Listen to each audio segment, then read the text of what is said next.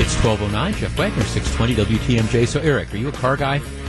I appreciate the vehicles. All right. We're going to be talking about this a little bit later on the show. The Dodge Demon. Have you heard about this? Yes. Dodge Very Demon. controversial. Right, Dodge Demon. It is starting to ship now. How about you, Gru? You heard about Dodge Demon? It delivers 840 horsepower, limited production, 6.2 liter Hemi V8 engine. Don't ask me about gas mileage, but get this: it goes 0 to 60 in 2.3 seconds. I mean, this is like riding the Incredible Hulk roller coaster down at Universal Studios. It can do a quarter mile in 9.65 seconds. Wow. And they are getting ready to ship them. They're making about 3,300 of these in Canada, and they're holding 300 back for Canadian buyers. The rest are coming to the United States. Pricing starts. So this is the base model, $84,995, which includes the gas guzzler tax. So that's the starting thing. We're going to be talking about that a little bit later on. I'm curious. I don't know if that's necessary. 60 miles per hour in 2 seconds. 2.3 seconds. I don't know if I'm not that impatient. Well, that's why it is controversial, because barely street legal. But yeah, we'll be actually, I think the 2 o'clock hour, we're going to check that out. If you want to see the ad about that and read some more about it, if you follow me on Twitter, it's at Jeff Wagner 620. I tweeted that out. I've got some of the information about that, including like this little video that's there, so you can follow me at Twitter. It's at Jeff Wagner 620. We'll be talking about that a little bit later on in the show.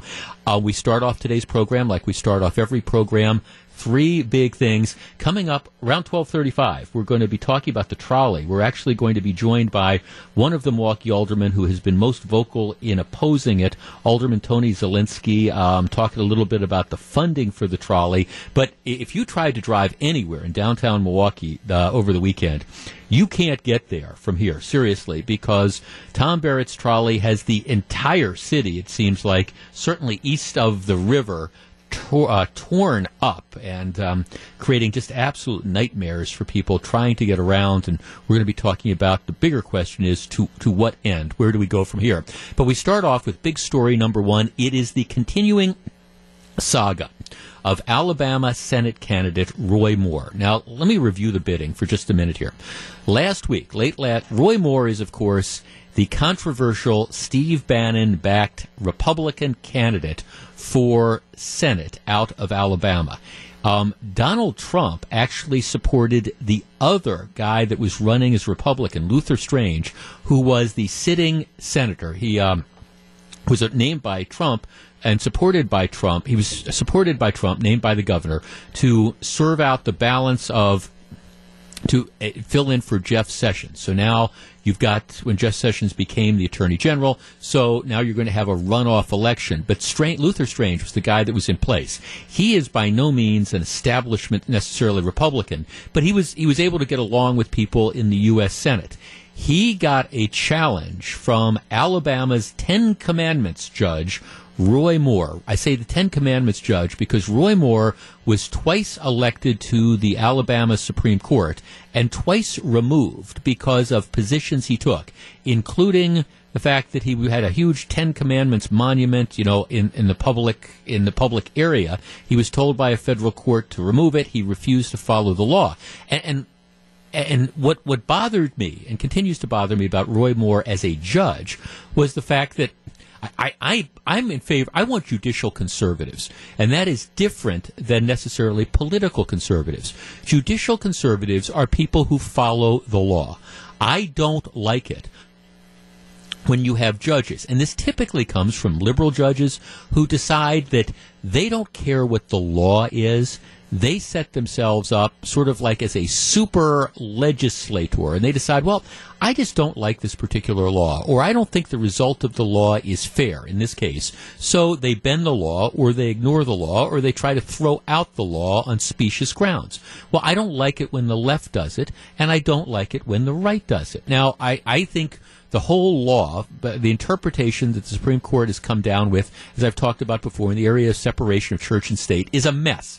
And I'm hoping that the Supreme Court takes a look at some of these cases that are going up and working their way through the courts to try to give us some clarity. But I just, when it's a conservative judge or a liberal judge, I just don't think that judge should be deciding to ignore the law. So anyhow, that's who Roy Moore is. He's kind of an odd duck. He's been sort of notorious in Alabama politics. He was endorsed by Steve Bannon, and he won. So now he is the Republican candidate for U.S. Senate. Last week, the Washington Post breaks the story of a girl who 38 years ago, at the age of 14, this young woman says that she met Roy Moore, they dated, he inappropriately touched her. The Washington Post was looking for other women that would say that they were sexually assaulted by him. They could not find any, but they did find a handful of women who said, yeah, back around this time, when he was in his early 30s, he dated us when we were 14, 15, and 16 years old. As I mentioned earlier, there is a press conference scheduled for about 15 minutes from now in New York. Gloria Allred, who is one of these sort of celebrity headline-chasing lawyers, she's scheduled a press conference where she claims that she has another woman, she has a client who is going to also allege that around this time her client was sexually assaulted by Roy Moore. I don't know where that's going. And whenever you hear that it's Gloria Allred involved, you want to take it with a large grain of salt. As I said on Friday, I don't know what the truth of these allegations are. Now, it's been interesting. It played out over the weekend because you had Roy Moore, who went on the Sean Hannity show and gave what I thought was a pretty dismal performance about this entire thing. And then you have some advertisers who got upset with Hannity for having him on and being sympathetic to him, like Keurig, the coffee maker. And so they announced that they were going to pull their sponsorship of the program. That, over the weekend, has led to this huge boycott Keurig campaign where people are destroying their coffee makers. This whole thing has taken on a life of its own. Mitch McConnell today says he believes the woman. He thinks that, Roy Moore should step down. It, of course, is more complicated than that because given the timing, at least right now, of the election, which is coming up in early December, if Roy Moore were to step down, his name would still appear on the ballot.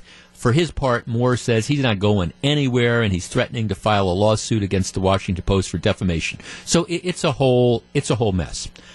I want to take a step back and take a deep breath here. As I said on Friday, I don't know what the truth of this matter is. I don't. It's 38 years ago, so there don't appear to be any witnesses. Do I believe that women can make false claims of this? I do. I mean, look at the Duke lacrosse case. Does that mean I think this woman is necessarily lying? No, I don't know. And the fact that it is 38 years ago makes it impossible, I think, for any of us besides her and besides Roy Moore to know actually what went on. It's not like you're going to be able to recreate this and determine one way or the other what exactly the truth is. There are a couple indicators I have always used in situations like this. First, I mean, you always kind of wonder what the timing is. Why, given the fact that Roy Moore has been such a public figure? I mean, he's run for statewide office on multiple occasions. Why didn't she come forward before? Why didn't she come forward during the primary campaign? Why do you wait till a couple weeks before the general election? Now, the answer to that might be, well, she feels emboldened now because of this Me Too campaign and all the stuff with Harvey Weinstein, and maybe that explains it. One of the other questions I've always had is that typically, if you have somebody who is a molester in this fashion, a child molester, it's not an isolated case. There tends to be multiple types of situations involved. And at least, pending whatever this press conference is today, so far, there's only one woman who says that he inappropriately touched her.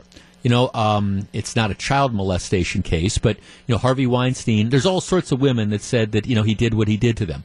Bill Cosby, whether you think it was consensual or not, there's all these women that say, this is what happened. This was Bill Cosby's modus operandi. So you have this whole pattern that's developing. With Roy Moore, there's at least thus far only one woman that says that she was sexually assaulted by him. So, you're going to have to figure it out one way or the other. But there is a huge but here, and this is what I want to talk to you about to start off with. He acknowledges that when he was in his early 30s, he dated teenage girls. And I say dated, I'm putting this in quotation marks. He dated teenage girls. He says, I didn't date any of them without their parents' permission. But he was 30, 31, 32. Now, Gru, who is producing the show. All right, how old are you? Okay, you are 28. All right, you are 28. Putting aside your girlfriend, Al, all right, at the age of 28, and be careful with your answer here, would you even think of dating, parental permission or not, a 14 or a 15 or a 16-year-old? You would not. Good. You get to continue to answer phones today. Good. All right. I'm thinking back to when I was in my early 30s. Okay, I'd been practicing law, and this is, Roy Moore was working in the DA's office at the time. When I was in my early 30s, I was working for the United States Attorney's Office. There is no way in God's green earth that I would have ever considered dating, quote unquote dating, seeing, in any sort of romantic sense at all, with parental permission or not, somebody that was 14 or 15 or 16 years old.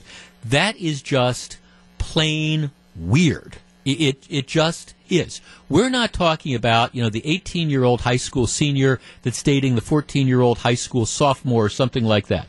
That's not what we're talking about. We are talking about a 32-year-old man who is in a position of responsibility, you're an assistant district attorney or whatever, who by his own admission is seeing people who are 14, 15, and 16 years old, whether or not he inappropriately touched them or not.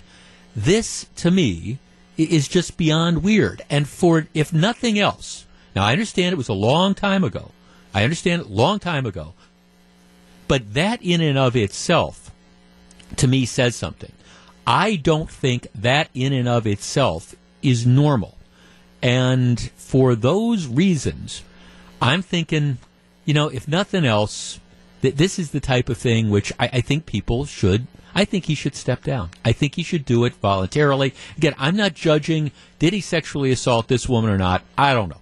Nobody's ever going to know for sure except the two of them.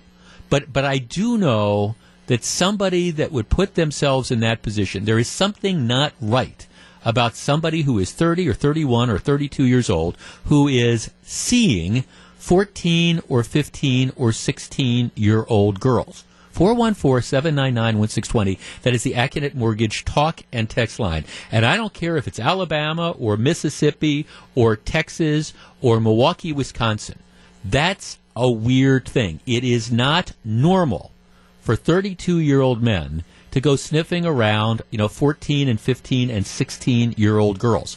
Period. 414-799-1620. That is the Acunet Mortgage talk and text line. And I have to tell you, once I hear that, I don't even need to go, candidly, I don't need to go farther and try to determine who's telling the truth or not. I'm like, what? That is not a normal thing. 414-799-1620. Let's start with Doug in Milwaukee. Doug, you're on 620 WTMJ. Good afternoon. Jeff, I think you're right on this one. You do want to withhold judgment a little bit, on the one allegation, and it is pretty old. But an admission that you were dating women of that age, I'm with you. That's where I totally veer and say there's something wrong with this guy. And, regardless of your politics, you have to take a stand on morality at some point. That's not something I want somebody in a high government office who made that decision. Right. It is just not a normal thing for, your normal 30-something-year-old male is not going to be dating is not going to be romantically interested in a 14 or 15 or 16-year-old. That is just that tells me that there's something wrong with you. I'm sorry, and I hate if some people think that's unreasonably judgmental. Okay, that's the hill I'm willing to die on. I mean, you don't go sniffing around 15-year-old girls if you're 32 and you're a lawyer. Yeah. And I don't think that kind of smell test, I don't think it was that much different 30 or 40 years ago. I think everyone would look at that a little odd even then. Right. Thanks. You would at least, you would hope so. All right, we continue the conversation right there. If you're on the line, please hold on. It's 1224, Jeff Wagner, 620 WTMJ. 1226, Jeff Wagner, 620 WTMJ. Casey in Watertown sends me an email. She says, I have to say I developed early. I had older men hit on me all the time. As soon as they found out how old I was, they were appalled and backed off. Yeah, okay, all right. So you've got the, 15 or 16-year-old who might look like she's 18 or 19 or whatever. First of all, okay, a 32-year-old guy hitting on somebody who thinks is 18 or 19, I think is a little bit odd. But then when you find out, I'm still in high school, I'm a sophomore, and you continue to date them, that in and of itself is just such an odd thing. 414-799-1620, Bob in Waukesha. Bob, good afternoon. Good afternoon to you, Jeff. I know that this is not funny, but I chuckle because, and I only disagree with you on one aspect, and I don't think anyone will ever know what actually transpired. And the aspect that I disagree with you on is, Jeff, this is Alabama. This is the same state where the Tuskegee syphilis study was conducted that coincidentally didn't end until the 1970s. Yeah, so I mean, I see, Bob. I get that there's a cultural difference, I guess, and I know that there's older men who marry younger women and things like that. But I'm sorry, cultural or not, he's 30. By his own admission, he's 30, 31, 32 years old. He's an assistant district attorney, and with the permission of parents or not, dating children, and that's what this is, dating children. And I get it, it's 40 years ago, and maybe there's a different sort of thing that's going on here, but that is odd. It says something about people, and it says something about him. Candidly, it makes me more inclined to believe the accuser, but I don't even have to go that far. I just don't have to go that far. This is an absolute mess. Thank you, Steve Bannon, again for creating this problem. And this is one of the things that happens when, again, you have some of these flamethrowers who nominate some of these ideologically out there candidates, and they end up winning, and then you have the problem that you have. But when I saw this guy on Hannity kind of hemming and hawing about, maybe I did date some of these girls. What? They're 14 and 15 years old, and you're dating them? It's 12:29. This is Jeff Wagner. 12:36, Jeff Wagner. WTMJ, the death toll from mass shootings in the United States continues to rise, but what about those who were wounded? How are their lives forever changed? Gene Miller talks to a doctor who worked on patients following the tragedy in San Bernardino. That is at 7:51 tomorrow on Wisconsin's Morning News. All right, Saturday, I was downtown for something, and I was trying to drive around, and actually there was a restaurant I wanted to stop at to get something to take out so I could have lunch. I gave up, because it seemed like every time I tried to get anywhere near the restaurant, the road was torn up and blocked. I'm not just talking about blocked. I mean, the road's like gone. And after a while, after trying to make a couple right turns, I finally said, okay, enough is enough. There's all sorts of places I can go.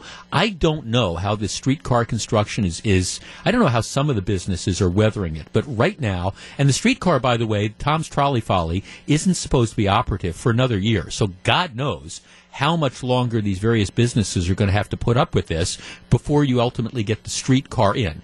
I continue to believe that 15 years from now, if Martians land in Cathedral Square Park and look at what I predict at the time will be a vacant, unused trolley line and find out how much money we spent on it, they will fly away convinced that there is no intelligent life on Earth, or at least no intelligent life in Milwaukee. And yet the mayor is hell-bent on not only continuing with this project, but also tearing up the rest of the city in an effort to try to expand this thing that no one is going to ride.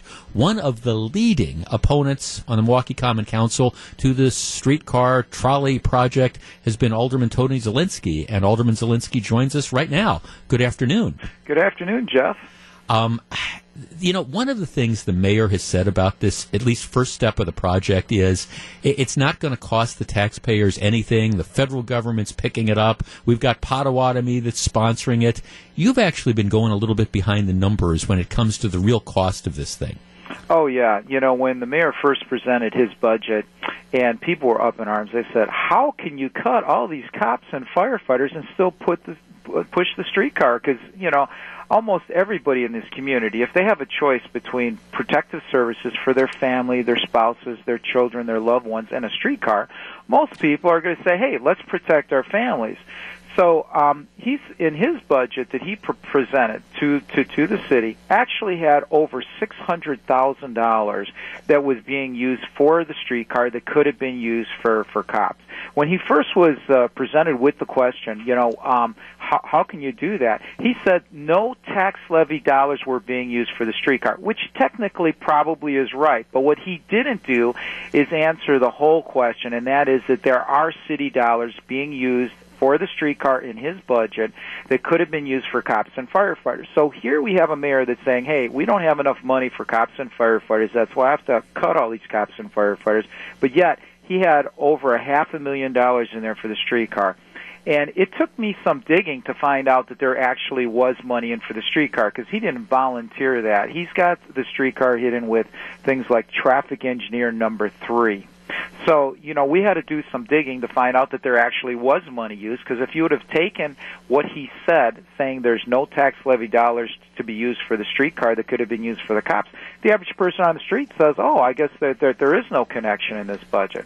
Let's talk a little bit about this. My understanding is there's over $200,000 in the mayor's budget devoted to the creation of two positions that are, you wouldn't know it until you did what you're talking about, but they're really, these are two positions designed to manage the streetcar. That's a couple $100,000, right? Right, that's a couple of $100,000 right there. Then there's $315,000. I mean, he does have the word streetcar on at least one, if not both of those. But traffic engineer 3 doesn't have the name streetcar on there. Right. And then he's got $315,000 for the parking fund.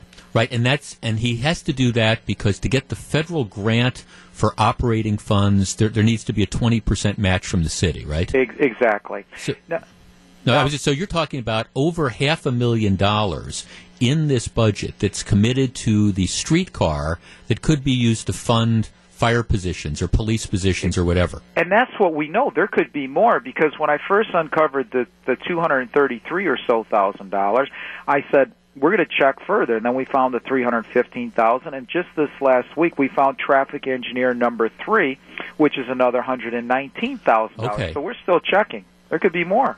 Okay, now, one of the things the mayor's office says is, you guys are being alarmists because actually this is going to be revenue neutral because we've got this deal with the Potawatomi. They're going to be sponsoring this, so that sponsorship, that's going to offset some, if not all, of these costs. Okay. Well, first off, when he presented his budget, he deliberately used money for the streetcar that could have went for cops and firefighters. Okay, so we've got that. Now he says, after we discovered this money, he says, we're going to get Potawatomi money.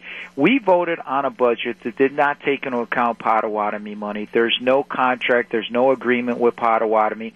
It may come through fruition, but that is certainly not enough to cover the operating expenses for the duration of the streetcar in the long haul. Not even close. Yeah, that's interesting, because my understanding is even the mayor acknowledges that within the next couple years, the operating costs that the city of Milwaukee is going to be responsible for coming up with is going to be about $3.6 million a year. Now, they hope that fair revenue is going to offset that. Good luck with that, Right. There's no way. If they're saying that it's going to cost $3.6 million to operate, that means it's probably going to cost about $5.5 or something like that to operate, because they're going to underestimate their projections to be in their favor.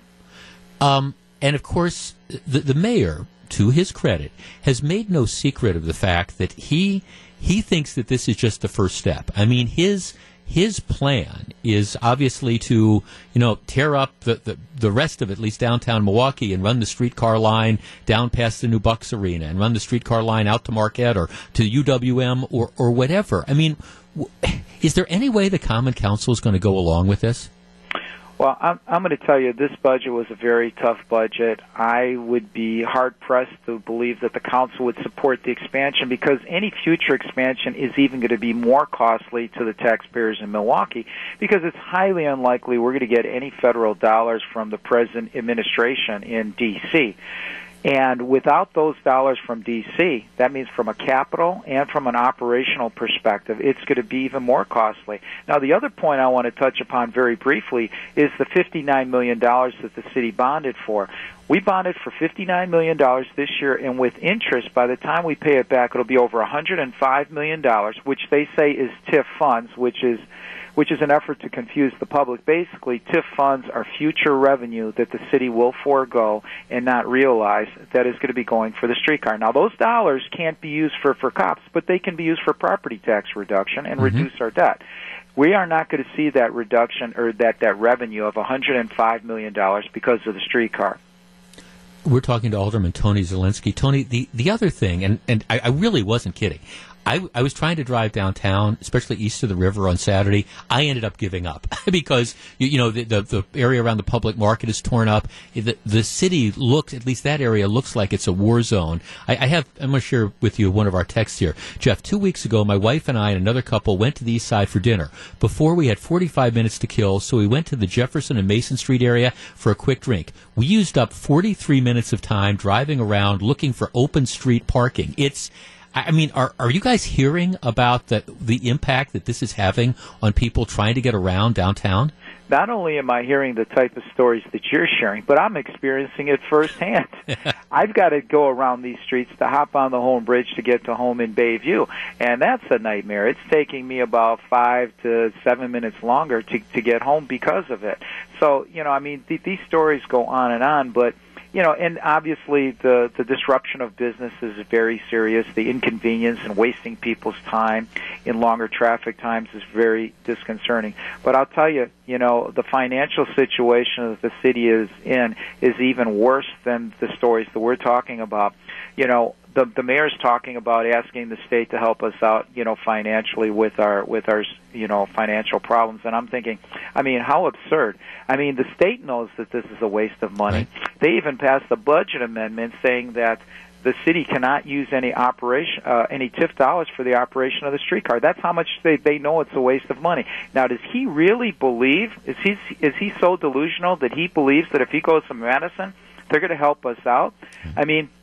If we're wasting money on the streetcar, they must be thinking, hey, things can't be that bad. Well, I think you're onto something. Now, whenever we talk about this, I always get the inevitable feedback from some people who say, Jeff, you don't understand. This is the new way of things, and especially with Potawatomi picking up so the rides are going to be free for the first year, this is just going to be a huge success. And am I missing something on this, Tony? Because obviously, if this is the key to mass transit now, obviously you want to do it. I just don't see the ridership being there, even for free, but certainly not if people have to pay for it. Well, if you fail to see what the mayor's seeing, then I guess you're in with the vast majority of the people in Milwaukee and the outlying areas, because according to the Marquette University poll, the overwhelming majority of people are opposed to the streetcar. And it doesn't matter whether you live in the city or you're outside of the city. The percentage of people that are opposed to the streetcar are just as strong whether you're in the city or outside of the city. Yeah. And, my response to him working his butt off to try and get outside money to fund the trolley, how about working to get funding for our cops and firefighters? I'm introducing a resolution allowing the city to accept gifts to the fire department or fire department, to help defray the costs. Why not? Let's go after corporations to make generous contributions for public safety. Well, interesting point. If Potawatomi's got a bunch of money, for example, and they want to do something to help civic things, let them name a firehouse or let them name a couple police stations or something. Go after that and then use it for something that people really want. I mean, when you're mayor, you've got a lot of capital with a lot of businesses like Potawatomi, and if you go to Potawatomi and you say, hey, look, public safety is a big, issue in this community. I'm sure it's important to you and your customers, at the Potawatomi establishments. I'm sure that they would be willing to make a corporate contribution for public safety, but instead, he's using his pulpit as mayor to fight for funding for the streetcar. His priorities are totally wrong, and if we're going to turn this city around, we've got to establish priorities. And I could tell you that the streetcar is much lower on the list than where he has it at the top of the list, because in his budget, he's got funding for the streetcar that could have went for cops. It could have went for to fix the potholes in the street. It could have helped address the sewer lateral problems. We got a major lead lateral problem in this city where our kids are being infected with lead that is going to inhibit their growth and their future. But we're going to have a nice new streetcar. Yeah, exactly. So, that's nowhere, that doesn't even fit in the top 10 probably of the problems that the city of Milwaukee is facing right now. Alderman Tony Zielinski, thanks for joining me this afternoon. Okay. I appreciate it. Thank you. Okay, Dad. He says it doesn't fit in the top 10 of the city's problems. I think I would say it probably doesn't fit in the top 500 of the city's problems. We will call it the air trolley, which will run, what do they call it, the flop? Is that hop, flop, whatever? But it's going to be that air trolley. It'll be carrying air around, and this is it. The argument is going to be, because I don't think it's going to be a success even with free rides. But once you start, once that expires after the first year and you start charging the people, and the novelty wears off and people realize they're not going anywhere, the argument is going to be, well, the reason that we're not getting ridership is because it doesn't go where people want to go. So now we're going to have to look at spending hundreds of millions of dollars more to tear up the street, to expand it to the Bucks Arena, or to expand it to Marquette, or to run it to UWM, or wherever. At which point in time the question becomes, where is that going to come from? Here's the interesting thing. Barrett was able to sell this by convincing aldermen on the Common Council. And if I tell you, remember the story about Jack and the Beanstalk? If you want to talk about people buying a sack of beans, he was able to convince members of the Common Council that, don't worry, I understand that this is just a downtown project, but this is going to be the first step. This is going to be such a huge success that then we're going to run it into all your districts as well, and you'll get all the benefits of this type of thing, et cetera, et cetera. It is never going to happen. He snookered a bunch of aldermen, and again, we're going to be paying for this for a long time. It's 12:50. This is Jeff Wagner. That was Big Story number 2. Big Story number 3 is coming up. What is the Army thinking? Stick around.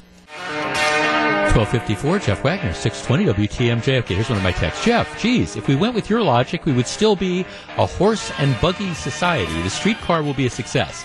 Interesting that we should use the horse and buggy analogy, because the streetcar is one step removed from the horse and buggy. I mean, that's when streetcars were big. That's when the trolley was big. It was, hey, turn of the 20th century. All right, we have moved past that. And this idea that going back to, I don't know, technology that we ended up having 80, 90, 100 years ago that ended up getting torn up because it wasn't necessary and wasn't working. I think actually the horse and buggy analogy is pretty interesting. I think, why bother with a streetcar? I mean, if you really want to go back in time, maybe Barrett should be going out there and, again, buying buggies and horses. That might make at least a little more sense than these fixed rail streetcar. But I digress.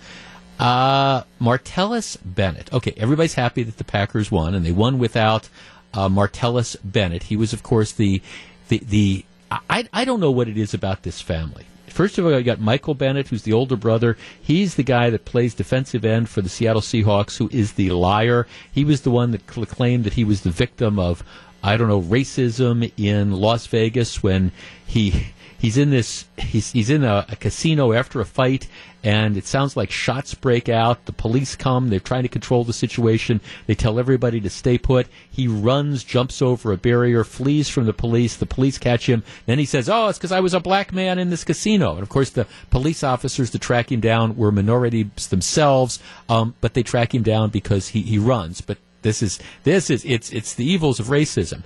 Then you've got Martellus Bennett, who, of course, the Packers signed as a free agent. And let us be honest, most, if not all of us, myself included, thought this was a great free agent signing. What we didn't understand is what a low-character guy this Martellus Bennett was. First of all, the guy can't catch the ball. He was dropping passes right and left.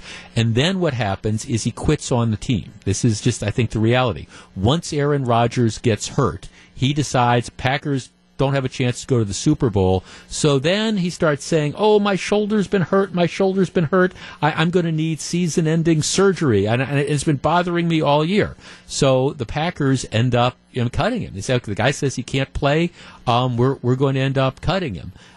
Then what happens? He surfaces in New England, catches 3 passes last night for 38 yards. Apparently the shoulder that was so supposedly injured that he couldn't play for the Packers, he was going to need season-ending, perhaps career-ending surgery.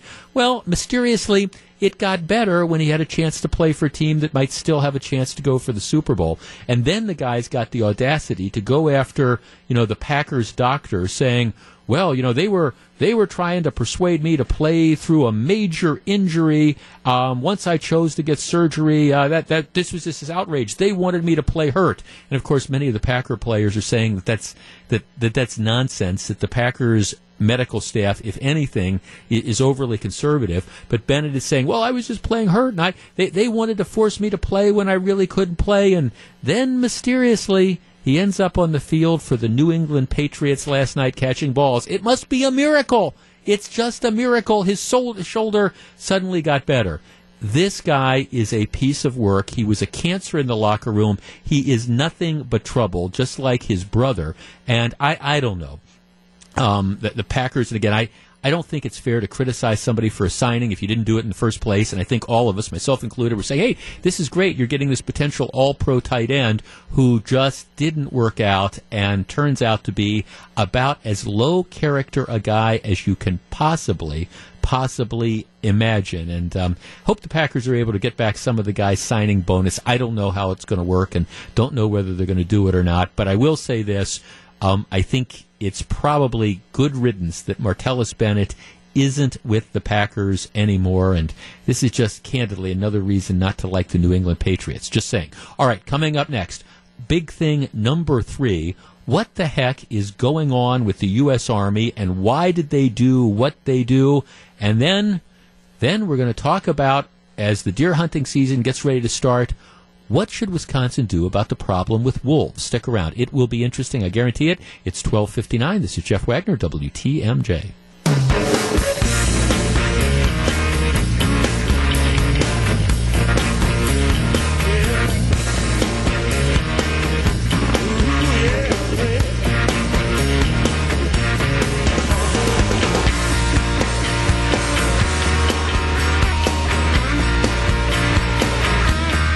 It's 1:11. Jeff Wagner, WTMJ. So glad to have you with us. Big story number 3. And I have to confess, it's a bizarre one to me, but I did not serve in the military.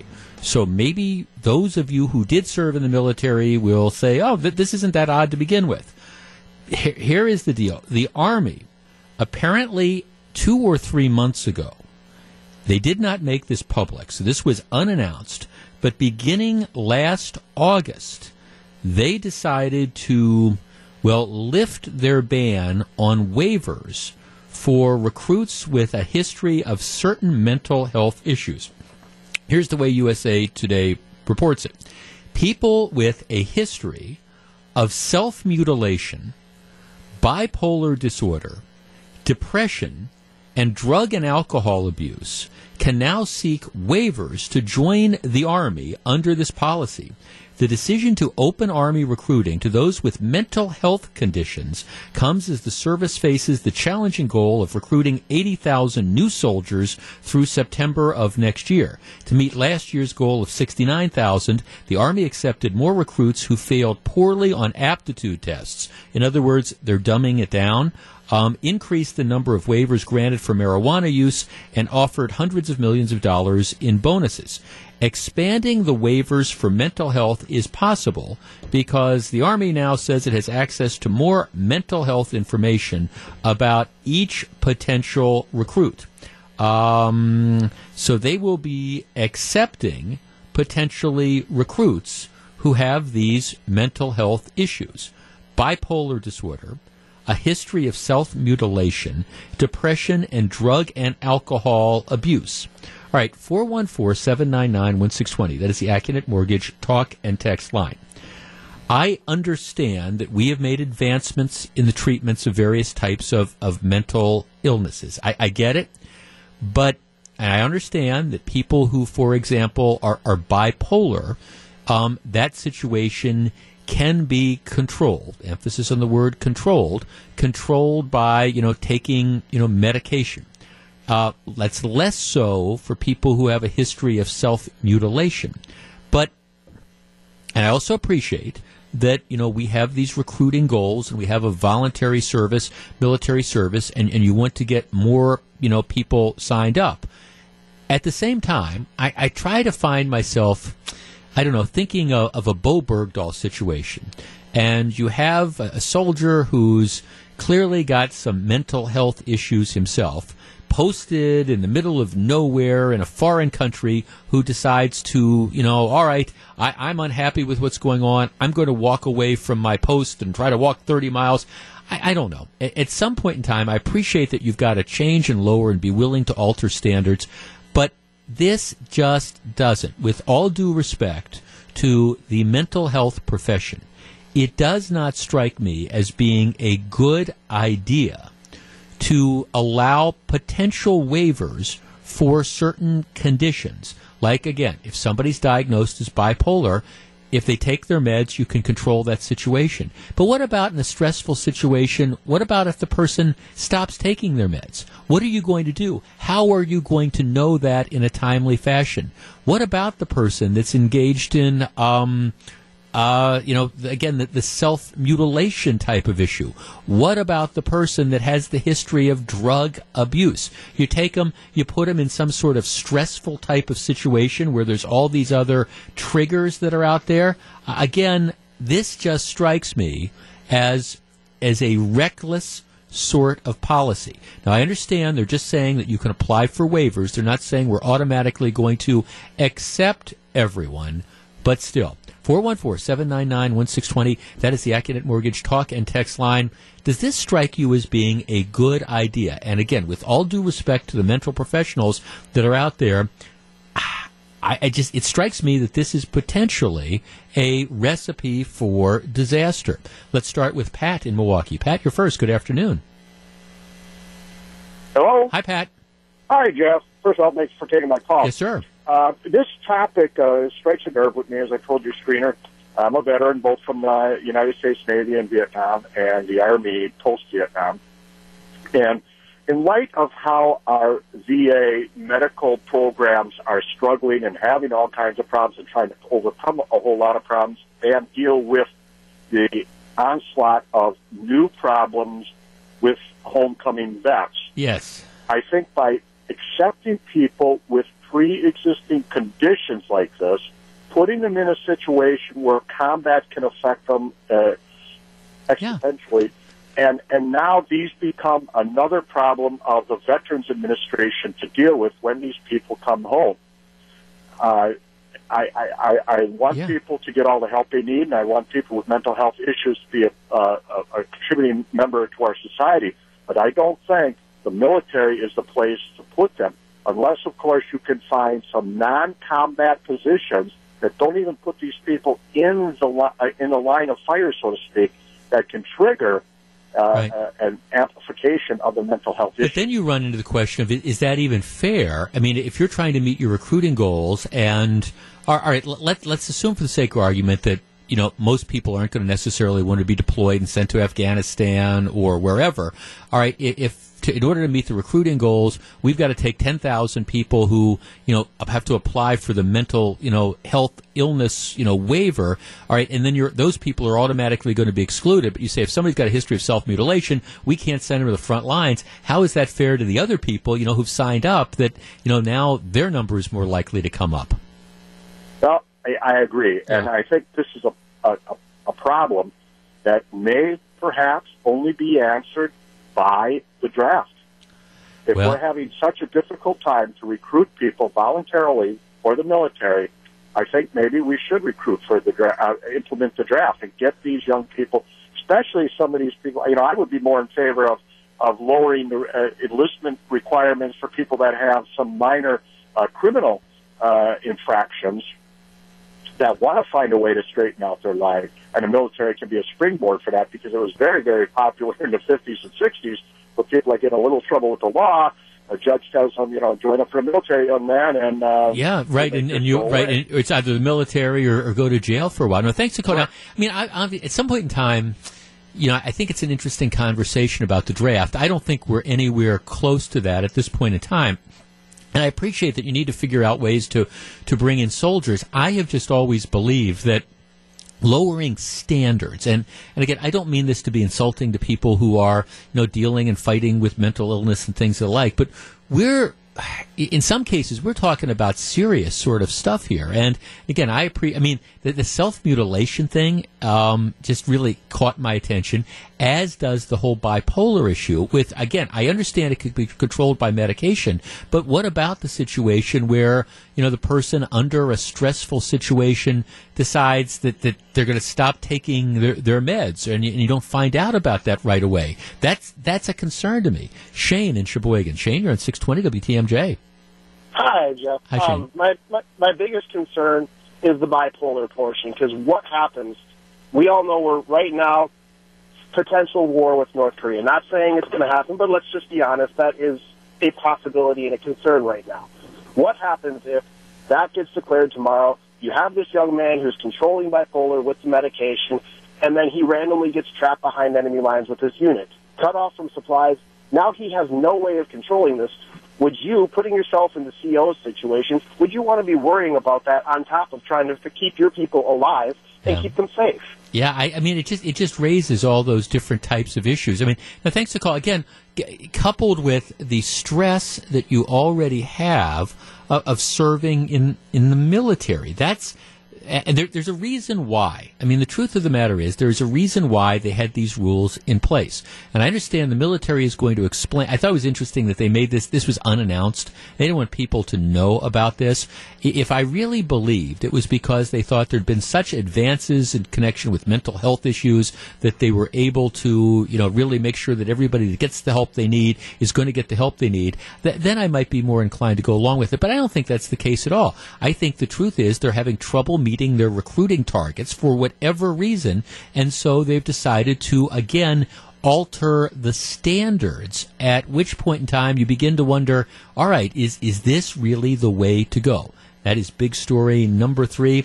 Coming up, a very controversial, as long as we're talking about the military, a very controversial decision involving, some Marines who did something that some people were appalled at a number of years ago. I've got an update on it. Stick around. It's 1:21. This is Jeff Wagner. 1:24, Jeff Wagner, 620 WTMJ. You may remember a couple years ago there was a huge story and a lot of controversy about a Marine sniper. His name was Joseph Chamberlain. He was a staff sergeant. He was convicted back in 2012 and sentenced to 30 days confinement. He was demoted. He had his pay docked over a video that showed him and other Marines who were in Afghanistan, and they were, I'm going to be blunt here, urinating on the bodies of enemy corpses. Remember that? That was the story. And these were snipers who were out in the field and who had killed some of the enemy, and then they took this picture of themselves doing that. The staff sergeant said at the time that he did not regret his actions, adding he would do it again if he had the chance. If anything, it was more of a psychological effect on the enemy, because if an infidel touches the body, they're not going to Mecca or paradise, he told reporters at the time. So now these insurgents see what happens if you mess with us. So that's it. It's a combat situation. You've got people that are trying to kill these Marines, and they are, trying to, again, find the insurgents and kill them. You might remember this. Well, there was this huge outrage that broke out, and the staff sergeant, like I say, was convicted 5 years ago of improper behavior. Well, the update is that conviction has now been overturned because apparently what happened is then the Lieutenant General of the Marines, his name was Thomas Waldhauser, apparently had interfered with the case and apparently had gone to the officers that were involved in presiding over the court-martial and said that these Marines needed to be crushed and discharged from the Corps over their behavior. And then apparently what happened, he was the Lieutenant General who was presiding. He said that people above him tried to pressure him into doing this, and now that there's been a finding that, yes, this is what happened, and there was undue pressure that was put on these soldiers. But it's raising this whole question again of, the soldiers' behavior. I want to open up the phone lines. Just one segment. 414-799-1620. That is the Acunet Mortgage talk and text line. You may remember this video, and this recent ruling overturning the conviction has now brought this to the forefront. These Marines say, hey, look, you put us in a combat situation. We've got people, insurgents, who are trying to kill us. We are trying to kill them. We are in a war. Yes, we killed these people, and yes, we did this as a way of conducting our own form of psychological warfare. These are people that are trying to kill us, and yes, we did this, and we're sorry if some people were offended, but we were trying to send a message to the other members of the Taliban who were trying to kill us. Should these Marines have been disciplined? Is it an outrage that their conviction was overturned, or should this case have never been brought in the first place? 414-799-1620. I will tell you where I come down on this, and we will discuss next. If you're on the line, please hold on. It's 127. Jeff Wagner, 620 WTMJ. It's 136. Jeff Wagner, WTMJ. Giannis and the Bucks continue their homestand tonight against the Memphis Grizzlies. Ted Davis is live from the corner of 4th and State with our Buckshot coverage beginning at 6:40 this evening. Couple big wins for the Bucks over the weekend. Let's face it, the first 10 games of the year kind of underperformed a little. They were 4-6. Big win Friday night on the road at San Antonio. Great game. Win against the Los Angeles Lakers on Saturday night. So now they're back at 500. This the pickup of Bledsoe. Okay, what's his first name, Drew? Eric. I keep wanting to say Drew Bledsoe, the former NFL quarterback. Eric Bledsoe. That looks like, especially once the guy gets his legs back, looks like it's going to be just a great addition to the team. All right. I know, actually, if you are having work done at your house or houses, this first couple days are going to be fine, but then starting like about Thursday, good luck, because every contractor I know, painter, contractor, whatever, they're gone for a few days because deer hunting season starts. And that's okay. I have no problem with that at all. But deer hunting season starts, next Saturday morning. So, starting about Thursday, people are going to be getting ready to leave. And then some people will be back early part of next week. Some people will be gone all the week. Deer hunting is a big deal. In Wisconsin, over 600,000 licenses will probably be sold. All right. If you are in the Northwoods particularly, though, you want to be on the lookout. Hope you get your deer. But you need to be on the lookout for something else, which is making it more difficult for you to get your deer, and that is the gray wolf. Now, follow me on this. Here's the background. The Great Lake wolves, gray wolves, were placed on the endangered species list a number of years ago. So essentially, you could do nothing but allow these wolves to populate and to do what they wanted to do. As a result of that, there's a lot of gray wolves, especially like in Wisconsin now. Back in 2012, the Obama administration removed the Great Lakes wolves from the endangered species list. That allowed Wisconsin, Michigan, and Minnesota to take over managing the animals. Wisconsin held 3 wolf hunting seasons, all right? Problem was, then back in 2014, another one of these federal judges, this was a liberal federal judge who, again, they confuse their role. Liberal federal judge came in and said, nope, the administration doesn't have the authority to remove the gray wolves from the endangered species list, and because there's still a shortage of these in some parts of the country, even though there's not a shortage of gray wolves in Wisconsin, we're going to put them back on the endangered species list. So that ended wolf trapping and hunting, and it prevented farmers from killing wolves that attack their animals. I mean, that's the state of the law right now. You've got these gray wolves. If you've got a farm up north, the gray wolf attacks your animals. You're legally prevented from killing them. Wisconsin's wolf population has been increasing ever since. The DNR says that last winter there were between 925 and 952 wolves roaming the state last winter. That's up from 866 to 897 wolves the previous winter. So this population, not only is, number one, is it not endangered, but it is growing. So far, the DNR records show that there's been 39 confirmed wolf attacks on hunting dogs, cattle, sheep, and one pet dog so far this year. Last year, the DNR recorded 76 wolf attacks. Now, I bring this up because there's a new bill that's being introduced in both the Assembly and the Senate.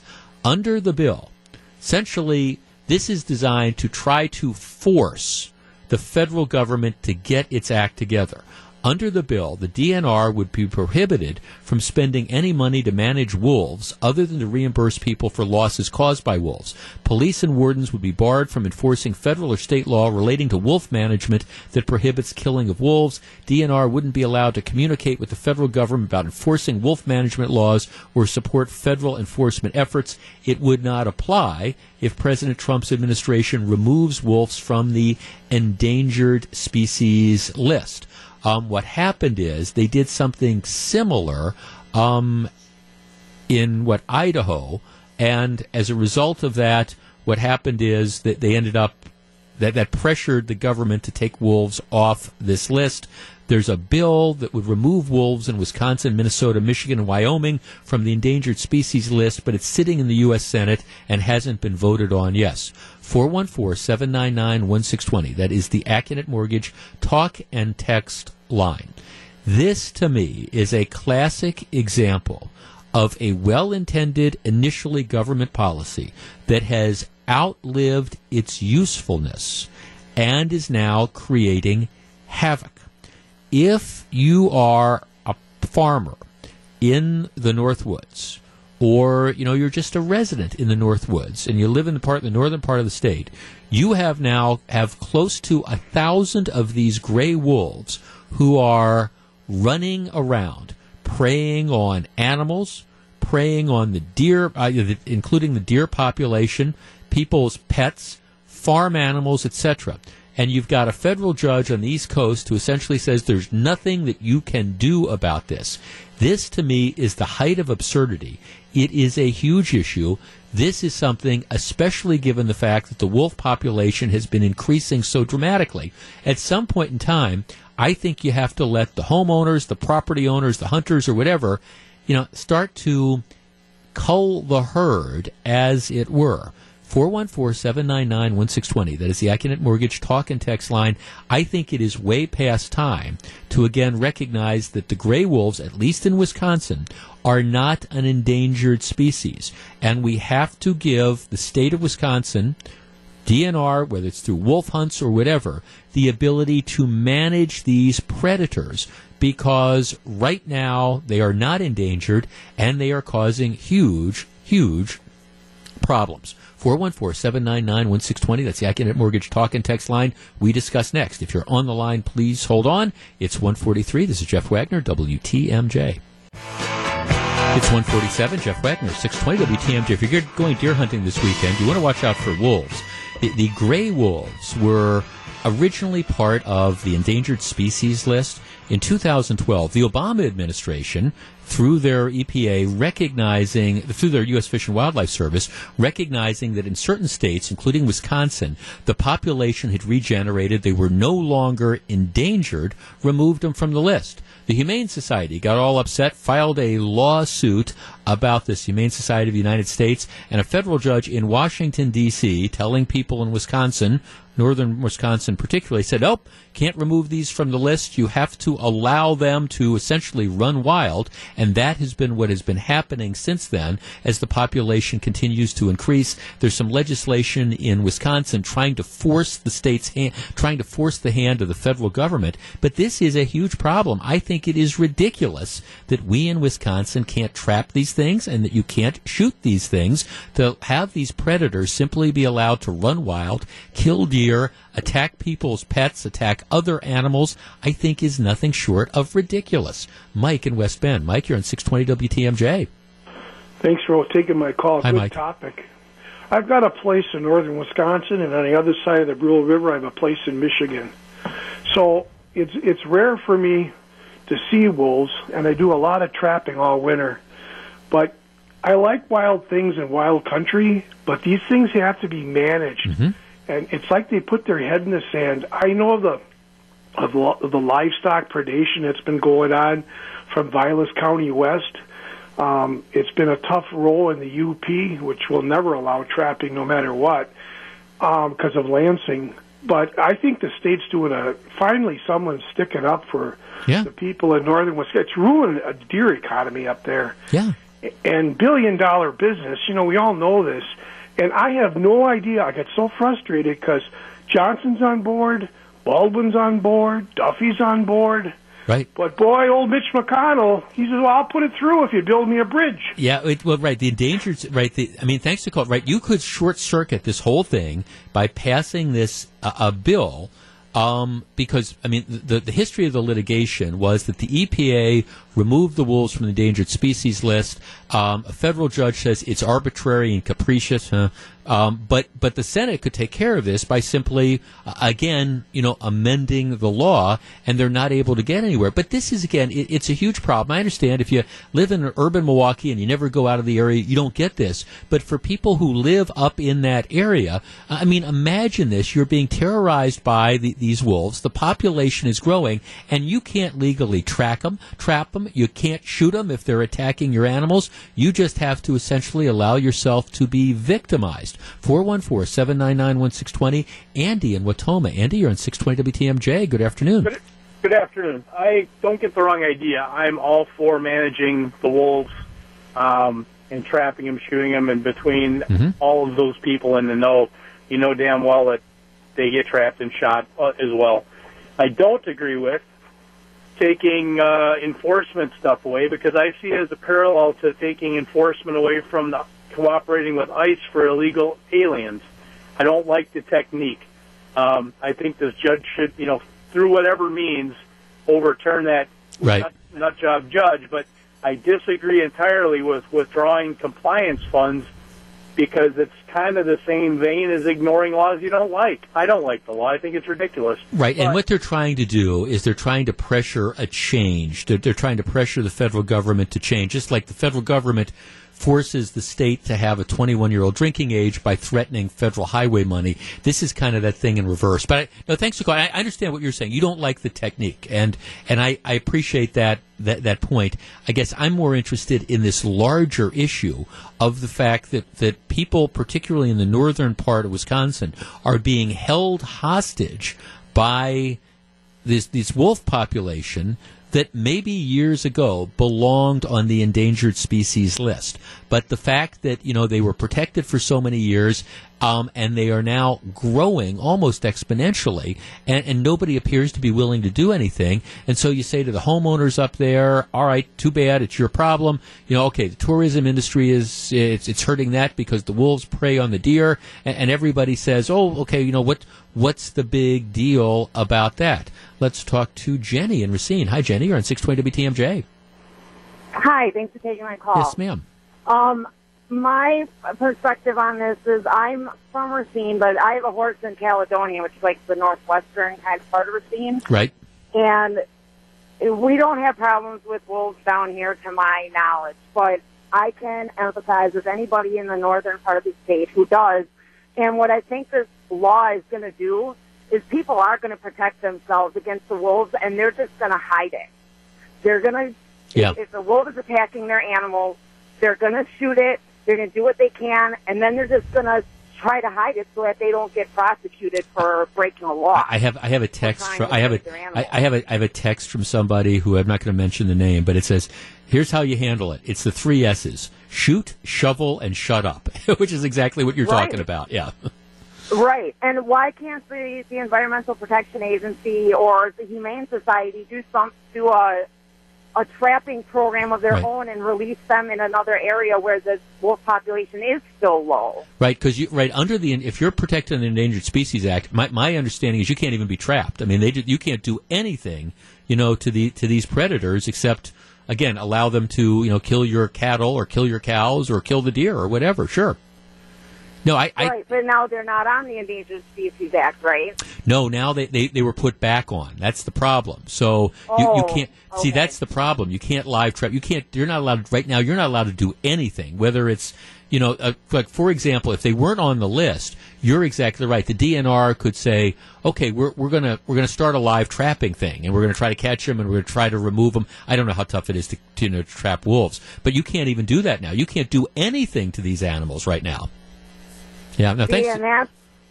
That's just ridiculous in my opinion, because I love animals. I love wolves. I love all animals.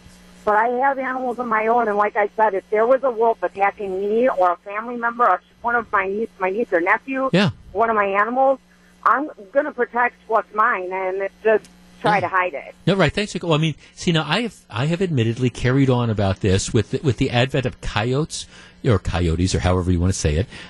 Depends on what part of the country you grew up in as to how you pronounce that word. But, around here in southeastern Wisconsin, the coyotes or coyotes have gotten much more aggressive to the point that they're attacking people's pets and things like that. Well, coyotes are a problem. But, coyotes... wolves are an exponentially greater problem as well. Have a number of texts here. Tom from West Bend texts, the economy up in the northern part of the states depends on the business from deer hunters. I can tell you that there are thousands of hunters that no longer hunt some of these areas that are causing, economic downfalls. Yes, that's part of it. Another text. The reason why a lot of hunters quit hunting the far north, there are no deer left, and that is because of the wolves. Yes. That's all true, and that's why again we need to have some sort of common sense approach to this. That common sense, in my opinion, approach starts with getting this legislation moving through the U.S. Senate that looks at it and says, all right, at least in Wisconsin, and I think also in Michigan, and I think also in Minnesota, but I just want to talk about Wisconsin right now, these wolves are no longer endangered, and you need to start allowing the DNR to go back to what it did for 2 years between 2012 and 2014 and managing them. And maybe that's wolf hunts. They did it 3 times a year for those 2 years. Maybe it's some sort of live trapping program. But the farmers can't be held victims, and the people who depend on tourism can't be held victims of this overpopulation of wolves that is increasing on a daily basis. It's 1:56. This is Jeff Wagner. It's 2:08. This is Jeff Wagner, WTMJ. So glad to have you with us. All right, at the start of the program is our big story number 1. We talked a little bit about the Roy Moore situation, and again, I don't know what happened 38 years ago, one way or the other. I will say this: that the guy was 30 or 32, and he's dating, and I put that in quotation marks, 14 and 15 and 16-year-old girls. That is weird. That is creepy. That is not a normal situation.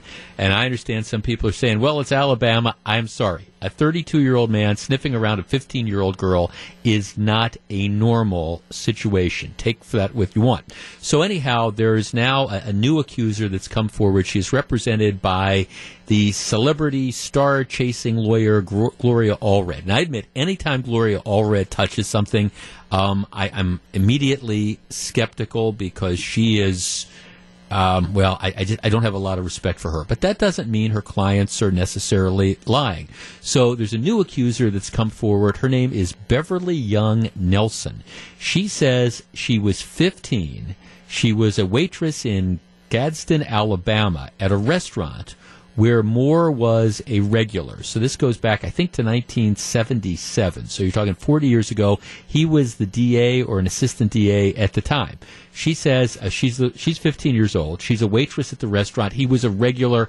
I get the impression this is like a diner or something.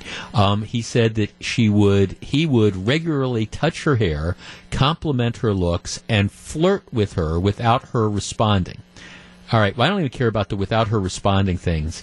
He's 30-some years old.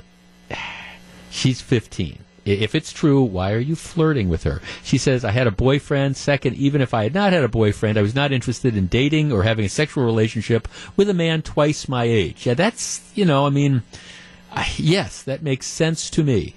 Nelson says that Moore asked to write in her yearbook. He wrote in my yearbook as follows: to a sweeter, more beautiful girl I could not say. Merry Christmas, 1977.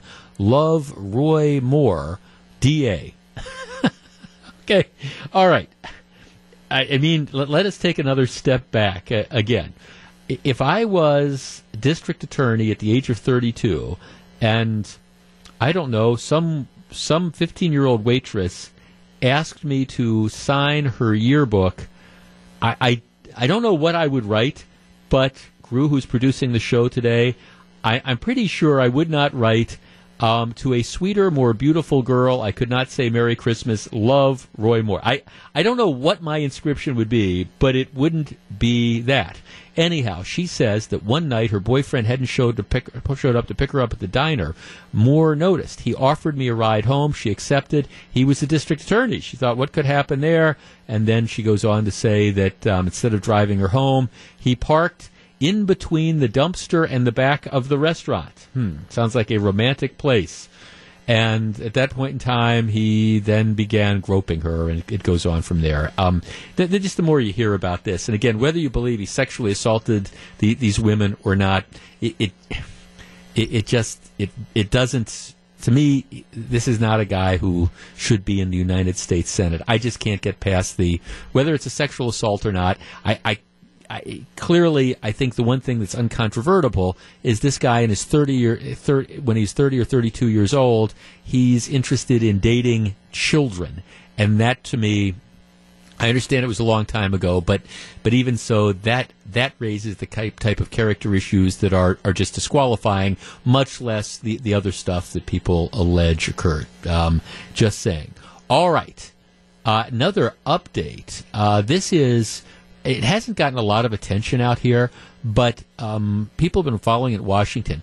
Robert Menendez, who is a Democratic senator from New Jersey, has been on trial the last couple weeks. He is accused in federal court of being part of a bribery scheme. The allegations are that there was this Florida ophthalmologist who gave Menendez donations and gifts in exchange for political favors. This has been watched extremely closely because if Menendez is convicted and has to step down, Chris Christie is the Republican governor of New Jersey, and at least for a couple more months, Christie would be the one that appoints the successor, so he could appoint a Republican. Of course, there's now going to be a Democratic governor coming in, but the bottom line is it all presupposes a conviction.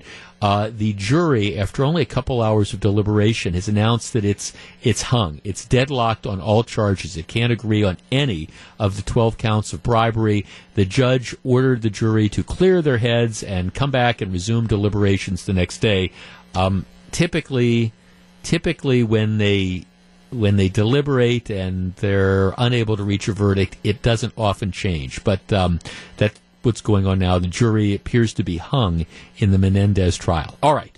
This story, and Belinda has been reporting it all day, I lump it in the category of no good deed goes unpunished. All right, here's the deal. There's a woman in Kenosha. Her name is Arnetta Griffin. And what she has been doing for a while now is that she has been making meals in her kitchen twice a day, packaging them up and delivering them to homeless people along 22nd Avenue in Kenosha. She said she'd been worried about homeless people in the neighborhood when a nearby shelter closed, and she felt driven by her religious faith to help. So she's making food at home, and she's giving it to homeless people. She calls her efforts God's Kitchen of Kenosha. She's making the food using her own money. Like I say, she's distributing it twice a day with the help of her family. She now serves as many as 100 meals a day. And her story's been getting some attention, so people have been donating money. They think, hey, this is this great thing. All right, here's the category of no good deed goes unpunished. Somebody apparently complained to the Division of Health to look into the legality of her serving meals. The county says, well, state law exempts people who provide meals for free from the restaurant codes. So the restaurant codes don't apply. But, and here's the big but, said that under the law, she is required to prepare the food in a commercial kitchen. So since she's giving the food away, on this level, she has to prepare it in a commercial kitchen. The lady, I'm looking at the story in the Kenosha News, she said, they were nice about it. They really were. They said they're not shutting me down right now, but I know it's going to come. She said she's approaching churches in the area to see if one would be willing to donate their kitchen for her use. She said, I'd like to stay in the uptown area if possible. Kenosha says, hey, we're trying to, reach out to other places as well. If we could find a commercial kitchen that she could use, it would be so much better than her. But, I mean, the larger point is they recognize she's doing a good thing, but nonetheless they're saying, hey, we might be in a position of having to close you down because somebody, we're not saying who, complained. 414-799-1620. That is the AccuNet Mortgage talk and text line. I understand that for food preparation, you want things to be safe, and you certainly want there to be health codes, and you want that to be followed. At the same time, this is not a business that this lady is engaging in. I mean, she's not making money off this. She is doing this out of the goodness of her heart. And I guess I find myself wondering if I decided that I wanted to make, now I'm not a cook, but if I wanted to make, 50 peanut butter and jelly sandwiches and deliver them to, a homeless encampment or drive along the streets and hand them out to people who looked like they were hungry, I mean, is it really in anybody's interest to force this woman or to force me to have to use a commercial kitchen? 414-799-1620. That is the AccuNet Mortgage talk and text line. I understand that this might be what the law says, but is this the case where maybe we should make an exception? Is this the type of thing where somebody trying to help other people, not for any commercial sort of purpose at all, using her own money or money that has been donated to her, should she be forced into having to use a commercial kitchen? This isn't a business. Clearly, if this is a business, if she was selling stuff, obviously these requirements apply. But is it reasonable to apply this in her case? 414-799-1620. I think under the circumstances, if I were Kenosha, I'd either be looking for a waiver or looking the other way. This reminds me, honestly, of the stories where you have the kids every summer that go up and they set up the lemonade stand, and then you get some Grinch who wants to shut them down saying, well, they don't have the restaurant license and they're selling lemonade. 414-799-1620. We discuss next. It's 2:18. This is Jeff Wagner, WTMJ. 2:21, Jeff Wagner, WTMJ. Okay, so if you're just tuning in, here's the deal. There's this lady in Kenosha who saw that, the local rescue mission had closed down, and she became concerned that some of the homeless people in the area weren't getting food. She started making food out of her kitchen that she would deliver.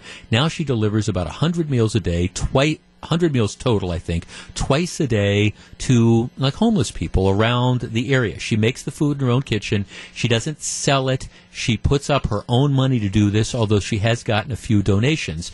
The Kenosha, essentially, Board of Health gets a complaint from somebody, they're not saying who, saying, hey, she needs to have a commercial kitchen.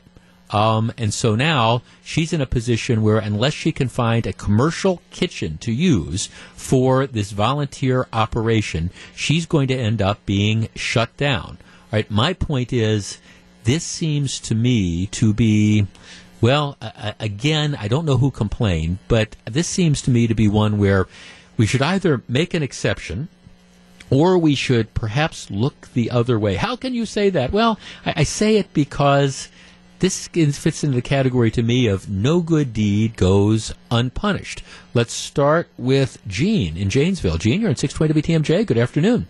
Hi, Jeff. Hi, Jean. God bless her. Yes. No doubt.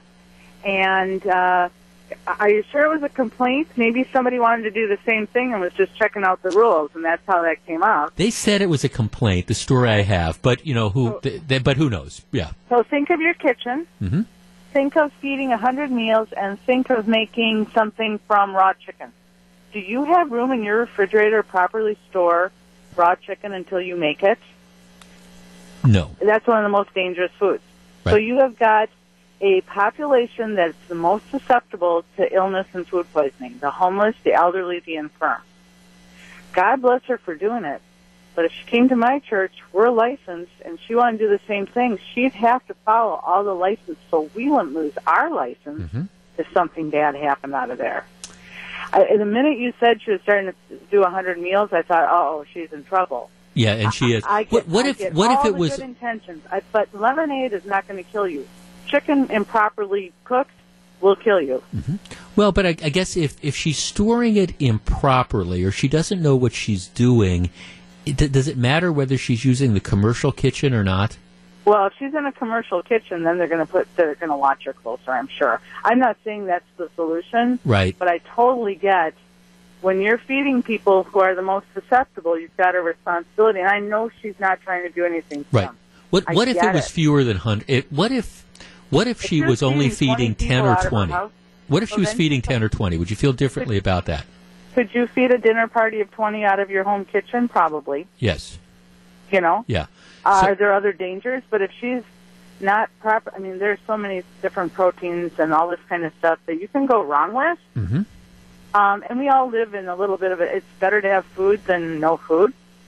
I get all of that. But I get when she's getting to a higher amount and she doesn't mean it. Nobody does. Nobody intends to hurt anybody. But does she realize the liability she has if somebody gets sick? Well, but I mean, I guess she's willing to take that risk. What if look, I'm not a cook, but what if I saw the need? What if I perceive the need and I decide I'm going to make peanut butter and jelly sandwiches for 100 and I'm going to deliver that? Should I be able to do that out of my home? I would say absolutely. Okay. Because peanut butter and jelly are not a high-risk food. Okay. Now, thanks for calling.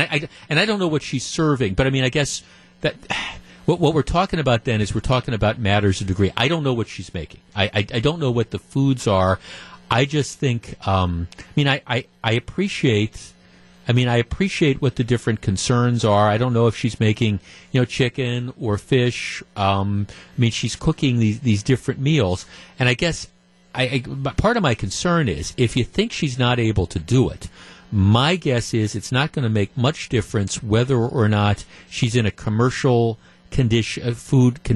commercial facility or not, using a commercial restaurant, because if she doesn't have those skills, and you say, what if somebody gets sick? And I'm not trying to poo-poo that, but at the same time, shouldn't there be perhaps some kind of risk sharing? Hey, this came out of somebody's kitchen. You take the chance as to whether you want to eat it or not. 414-799-1620. Let's talk to Ken in Kenosha. Ken, you're on 620 WTMJ. Your neck of the woods. Good afternoon. Hello, sir. Hey, first of all, long-time listener, first caller. Thank you for calling. I appreciate it. Thank you for listening. Yeah, when I read the story online this morning on Facebook, I was like, first of all, God bless this lady. Yep. And, I think there should be an exception, at least until she can get maybe a commercial kitchen or something. The lady from Janesville has a very good point, I guess, now that I heard her point of view on that, because it is a lot of meals. but still, there should be an exception there. I mean, God bless her. Yeah, I mean, I guess that, I mean, see, and that's what I wrestle with. Yeah, could I feed 100 people twice a day, can a normal person out of their kitchen? No. And I mean, I understand. The only bad guy here, in my opinion, might be whoever the Grinch was that turned this lady in. Because, I mean, I understand that there are concerns about this, but at the same time, she's trying to do God's work. And unless, I mean, I don't know. I mean, what's the deal going to be now? If I'm sitting in the park and there's a homeless guy on a bench next to me, and I want to, I don't know, share my bag lunch with him, that you know, I made at home, am I going to be liable for that because, well, they might be able to get sick from that? Or, I mean, you see, that's the issue. And the question is, you know, where do you end up drawing the line? This is one where, I mean, honestly, if this is that big a concern, and candidly, again, I'm not sure if this woman doesn't have the appropriate hygiene and health habits and things like that, I'm not necessarily convinced that a commercial kitchen is going to make any difference because she's still going to be, you know, bringing in the items. I mean, our caller Gene was saying, well, what about, you know, how you keep, you know, the chicken cold and stuff like that? Well, I mean, my guess is she's going to, you go out to the market, you'll buy the chicken, or she'll buy the chicken, keep it at home, and then bring it to the commercial kitchen for preparation. I mean, there's all those different variables that are there. I think the question becomes, do you treat her like a restaurant, and you don't under state law, or do you treat her like a good Samaritan who's simply trying to do the right thing? In any event, I hope Kenosha is not in a rush to close this lady down. It's 2:28. This is Jeff Wagner. It's 2:35, Jeff Wagner, 620 WTMJ. Giannis and the Bucks continue their homestand this evening against the Memphis Grizzlies. Ted Davis is live from the corner of 4th and State with our Buckshots coverage beginning at 6:40 this evening. Okay, now I have a confession to make. I'm not really a car guy. I have friends who are car guys. To me, automobile. Now, I like a nice car, but to me, reliability has always been kind of the most important thing. And I admit, I now have gadget envy. I mean, I told this story on the radio several times. I for the longest time, I drove cars that didn't have like all the new bells and whistles. Well, my new car does. And I love the heated seats. I love the rear view camera. I love all the computer stuff. I love the fact that the brights automatically come on when you're driving down dark country roads. I love all that stuff to the point that I'd have trouble going back. But I've never been one of these guys that, you know, spend a ton of money for big muscle cars. Now, my second car, my late wife's car, she has a VW Beetle that's fully tricked out and it's got a big engine in it, and it's fun to drive. I mean, I admit I'll drive it around, and it's fun because it's got really great pickup because it's a little car with a big engine. It's kind of fun to drive. But, you know, day in, day out, I would rather have, you know, I don't need the giant muscle car. Obviously, I want the car that's got a big enough engine so I'm accelerating to get on the freeway. I don't get run over by the trucks. But it's never been that big a thing to me. Gru, who is producing the show today. Have you ever been to Universal Studios in Hollywood, in Florida? You have. Okay, you know the Incredible Hulk ride, the roller coaster? Giant roller coaster. My brother got the roller coaster gene in our family. I didn't. But this thing, you know, it goes out over the water. You're upside down within a second. It goes 0 to 40 in 2 seconds. 0 to 40. That's the roller coaster. And I don't go on it. I just say, okay, I'll hold your beer, Scott. Go ahead, have fun. So I didn't get the roller coaster gene in our family. All right, but at 0, the Incredible Hulk ride 0 to 40 in 2 seconds. All right, I bring this up because Fiat Chrysler has just started shipping the 2018 Dodge Challenger SRT Demon to dealers. They are making 3,300 of these. 300 are going to stay in Canada. The rest are presumably coming to the United States. Here is what this car is. It is a limited production 6.2-liter Hemi V8 engine. It delivers 840 horsepower. Dodge says this car is the industry's first street-legal production drag car. The National Hot Rod Association has certified it as the world's fastest quarter-mile production vehicle. The car apparently, let me see, I got the specs here. It goes 0 to 60 in 2.3 seconds. The Incredible Hulk roller coaster goes 0 to 40 in 2 seconds. Goes 0 to 60 in 2.3 seconds. It's covered a quarter mile in 9.65 seconds at 140 miles an hour. Here is the deal. Interestingly, Automotive News, which is the leading trade publication covering the auto industry, they've come out with an editorial saying this car, the Demon, should be banned. They say the car is so inherently dangerous to the common safety of motorists that its registration as a roadworthy automobile should be banned. They say it's got barely legal tires. It has massive acceleration. There is no reason that this thing should be street legal. To which, Chrysler said, look, the people who buy this are performance enthusiasts, and having a custom car with accessories that improve overall performance is critical. Like I say, the dealer, they're going to make about 3,000 of these. It starts at $85,000. That's what it starts at. I don't know what features you get on it. That includes a $1,700 gas guzzler tax, but excludes a $1,000 destination charge. There's also a range of accessories aimed at maximizing the dragster's thrill. So you start at $85,000 and you go from there. All right, 414-799-1620. That is the Acunet Mortgage talk and text line. This vehicle is controversial because, well, there's many reasons it's controversial, but most notably, there's a lot of, including people in the automobile industry, who just don't think that this is the type of thing that should be viewed as being street legal. That given everything that goes on the roadways, you don't need a vehicle that goes this fast, that accelerates in this fashion. And again, the way Automotive News describes it, they consider it essentially to be, a menace to, general transportation. So let's tee this up. 414-799-1620. Would you want a car like this? And is this a car that should be on the roadways? I mean, let's face it, there's no reason to own a car like this unless you want to go really fast. I mean, my guess is the people that are buying this car aren't planning to drive 55. 241, Jeff Wagner. If you're on the line, please hold on. It is, like I say, 241. This is Jeff Wagner, WTMJ. 245, Jeff Wagner, 620 WTMJ. Whenever it's part of Pop Culture Corner, which we now do on Fridays in the 2:30 segment of the show, whenever we talk about cars, I always get a number of calls from people who look back fondly on the muscle cars of their youth. Dodge, Chrysler is coming out with a car. It's starting to ship actually this week. It's called the Dodge Demon.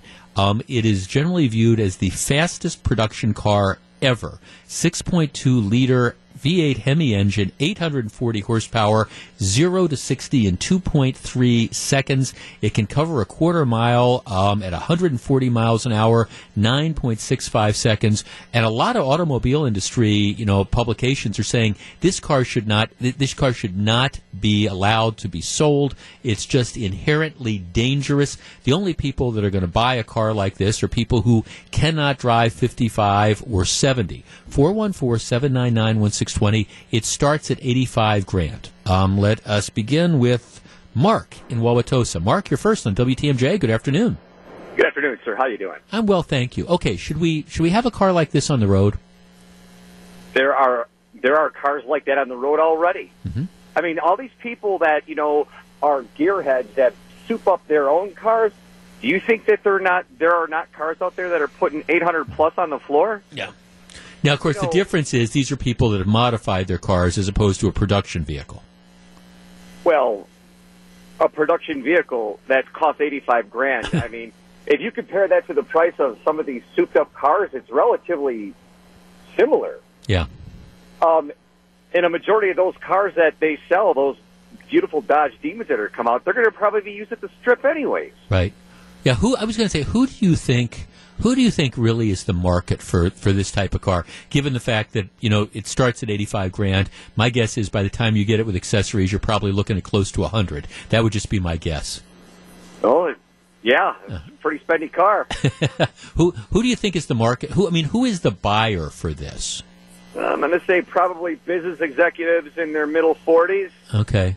Kind of that weekend warrior who always who wanted to be at the drag strip but never worked out. Like it never worked out, huh?